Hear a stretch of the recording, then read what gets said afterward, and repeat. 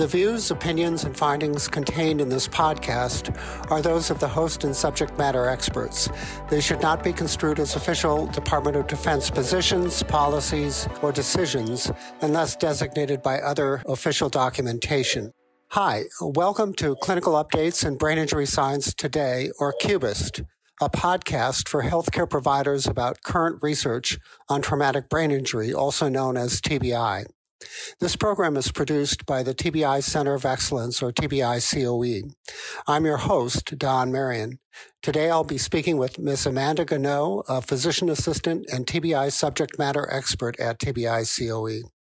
Amanda and I will discuss a study entitled Clinical Utility of Near-Infrared Device in Detecting Traumatic Intracranial Hemorrhage, a pilot study toward application as an emergent diagnostic modality in a low-resource setting. An article written by Robert Kramer and colleagues and published in the Journal of Neurotrauma in August of 2022. In addition, we are excited to welcome a special guest on this episode, Lieutenant Colonel Bradley Dengler. Dr. Dengler is a neurosurgeon, the neurosurgery consultant to the Army Surgeon General, and an assistant professor of surgery at Walter Reed National Military Medical Center.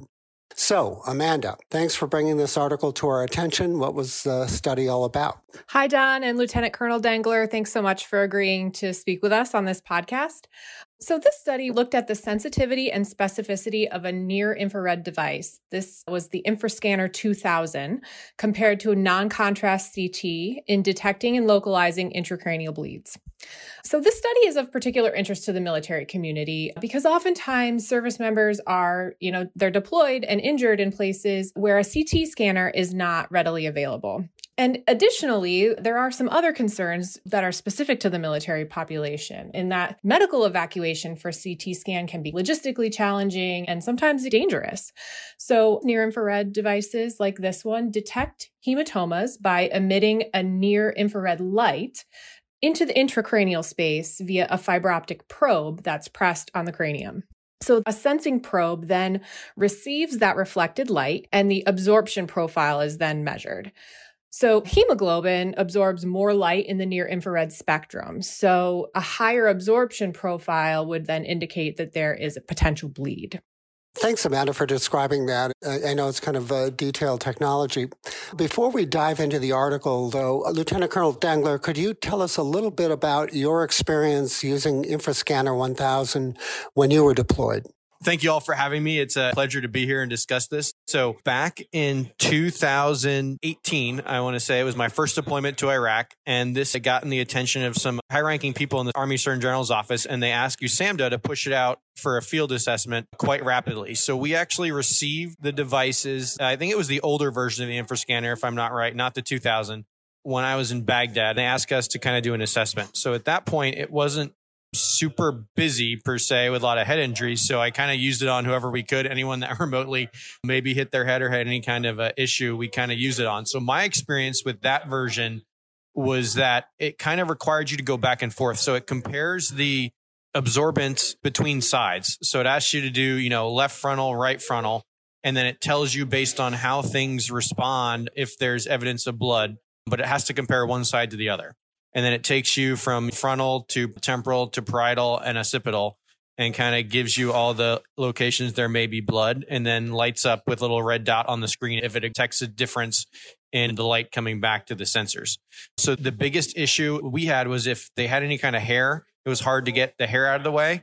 And then if they had dirt or something else, it was hard to also get it to scan. It would make you go back and forth a fair amount of times. If they were completely bald, then it was pretty easy.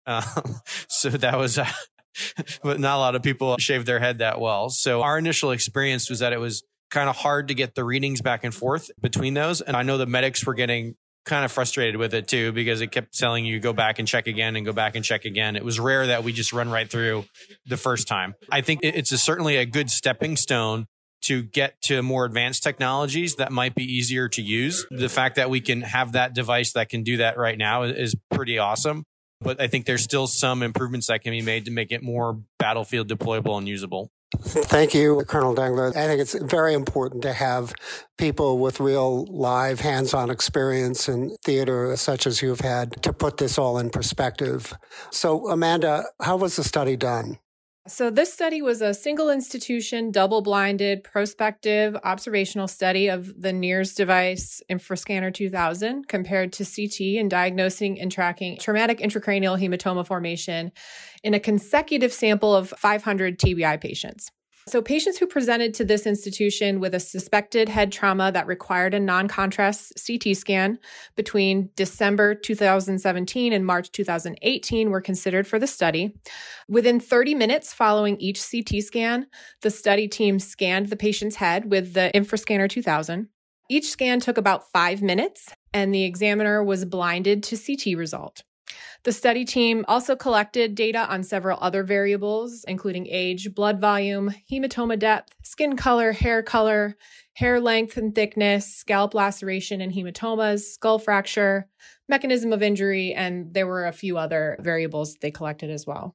Radiologists who interpreted the CT scans were also blinded to the NIRS results. The study team then conducted a statistical analysis on these variables and controlled for confounders. So what were the results, Amanda? It's an interesting profile of the study. Yeah, so among the 500 patients evaluated by CT, 104 were hematoma positive, 396 were hematoma negative. The hematoma positive group was older, had lower GCS scores, higher rate of loss of consciousness, a higher rate of skull fractures, and greater mortality, which is not surprising. There were no demographic factors that were associated with the Infrascanner 2000 results. And I think this also included those factors like hair length and thickness that they collected. Among the 104 hematoma positive patients by CT, 85 had only one type of hematoma, 5 had epidural hematomas, 48 had subdurals, 7 had subarachnoids, 25 had intracerebral hematomas. 14 had 2 types of hematomas, and 5 had 3 types of hematomas. Of all the scans completed, regardless of bleed type or size, they found a sensitivity of 85.6% and a specificity of 95.7% for detecting intracranial bleeds.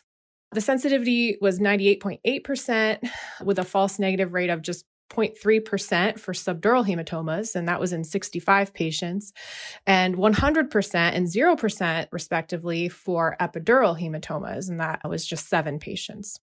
The device performed the worst in evaluating subarachnoid hemorrhage, and that was in 19 patients with a sensitivity of 57.9% and a false negative rate of 2.1%. And for intracerebral hematoma, there were 29 patients, and the sensitivity was 82.8% with a false negative value of 1.3%.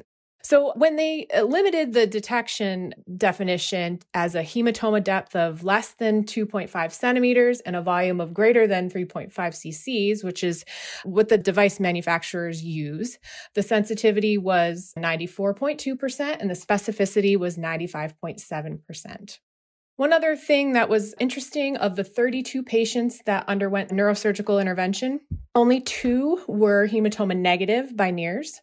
One of them was positive for CT for a chronic subdural hematoma and underwent a burr hole.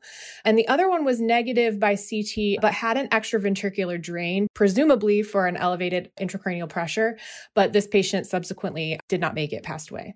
All 42 patients who had midline shift and all 34 patients who had ventricular effacement were positive for hematoma by the NIRS device. These sound like very good results, Amanda. In particular, I know that the Joint Trauma System has produced a CPG for non-neurosurgeons doing craniotomies or craniectomies in austere environments. And it appears that this is a device that has a real possibility for helping to localize where the clot is. And along those lines, Colonel Dangler, I was hoping that you could maybe comment a little bit on comparison of this biomarker, if you will, with the serum biomarkers that I know you've been involved with and have authored a CPG on. Briefly, what do you think are the pluses and minuses of each?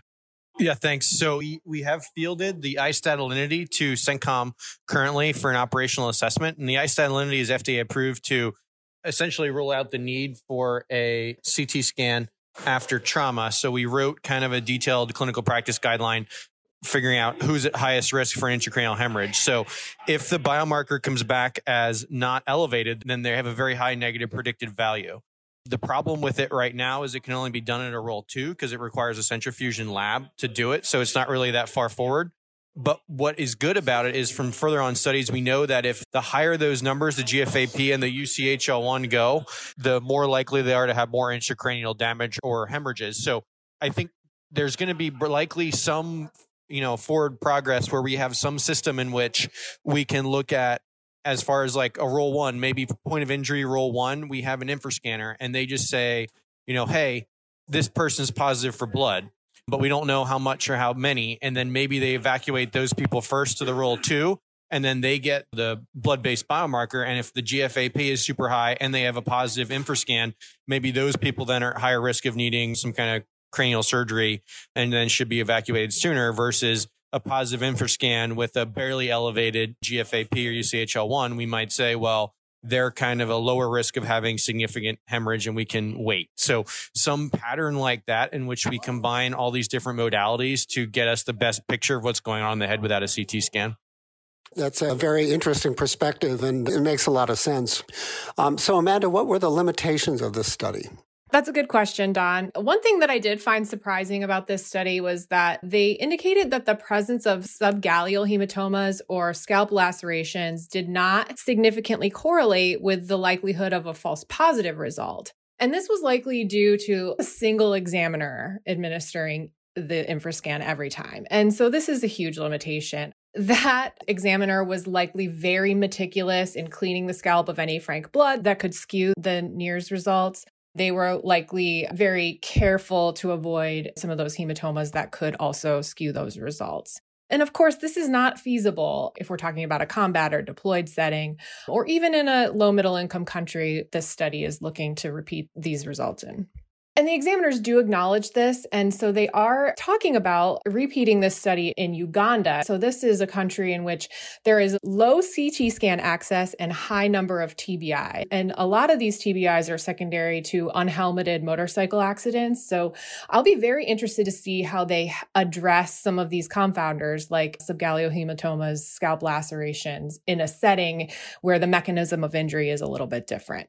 So I just want to emphasize a point that you made in terms of limitation, which was something that Colonel Dengler had mentioned to me as well, which is that they had one examiner doing all of the examinations in the study, and that's not realistic. That's not the real world. And you'd have someone like Colonel Dengler who's done this a few times, but this isn't his usual occupation, doing these kinds of scans. So I think that is a shortcoming, and we need to see in the future how things go with improving the technology, I guess, and making it more available to people who aren't experts in doing the studies. Yeah, Don, they even mentioned that their examiner was on call 24 hours a day for the entire duration of the study. That's just a crazy amount of time for someone to be constantly called in to administer this test, and it's just not feasible in the real world. So, Colonel Dengler, any final thoughts about this study, or did you want to mention anything about the study you're doing with Dr. Brody? Yeah. So like I said, I think this is a great stepping stone as far as, first in the gate type of device that proves we can do this and we can detect blood without a CT scanner, but there's still some improvements to be made. So I've always been saying that as far as evacuation priorities, the biggest thing that we need to know is not just if there's blood present or not, because when we're trying to do fielding and con ops and stuff, usually what I say is if we have 8 people who are GCS 7, some of them may just have a bunch of diffuse axonal injury or concussed or gotten sedation. A couple of them might have a 1 millimeter subdural or some subarachnoid. What we really need to know is, that there's blood there, but then how big the blood is. And if there's midline shift or some of the important things in decision making to evacuate people. So I'm working with Dr. Dave Brody on a study where we're doing a sheep model along with the Johns Hopkins Applied Physics Lab. We look at subdural hemorrhage and detecting, but they're ideally going to be able to give us the size and shape of the hemorrhage using the same type of near infrared sensors, but essentially more of them, and then modulating some different things in different ways to kind of give us an overall picture. So we're working on that to kind of improve upon the infrascanner in and of itself to get us a better picture of what the hemorrhage actually looks like. That sounds exciting. I look forward to the results of that. So thanks again, Colonel Dangler, for your insight and joining us. That's all we have time for today. You can stay up to date on future episodes by subscribing to Cubist on iTunes, SoundCloud, Stitcher, or wherever you listen to podcasts, where you can also find links to the articles we discuss and other relevant resources. Cubist is produced and edited by Vinnie White and was hosted today by me, Don Marion. It is a product of the Traumatic Brain Injury Center of Excellence, a branch of the Research Portfolio Management Division under the Research and Engineering Directorate of the Defense Health Agency, led by Branch Chief Captain Scott Cota, Medical Corps, United States Navy. Thank you for listening to this episode.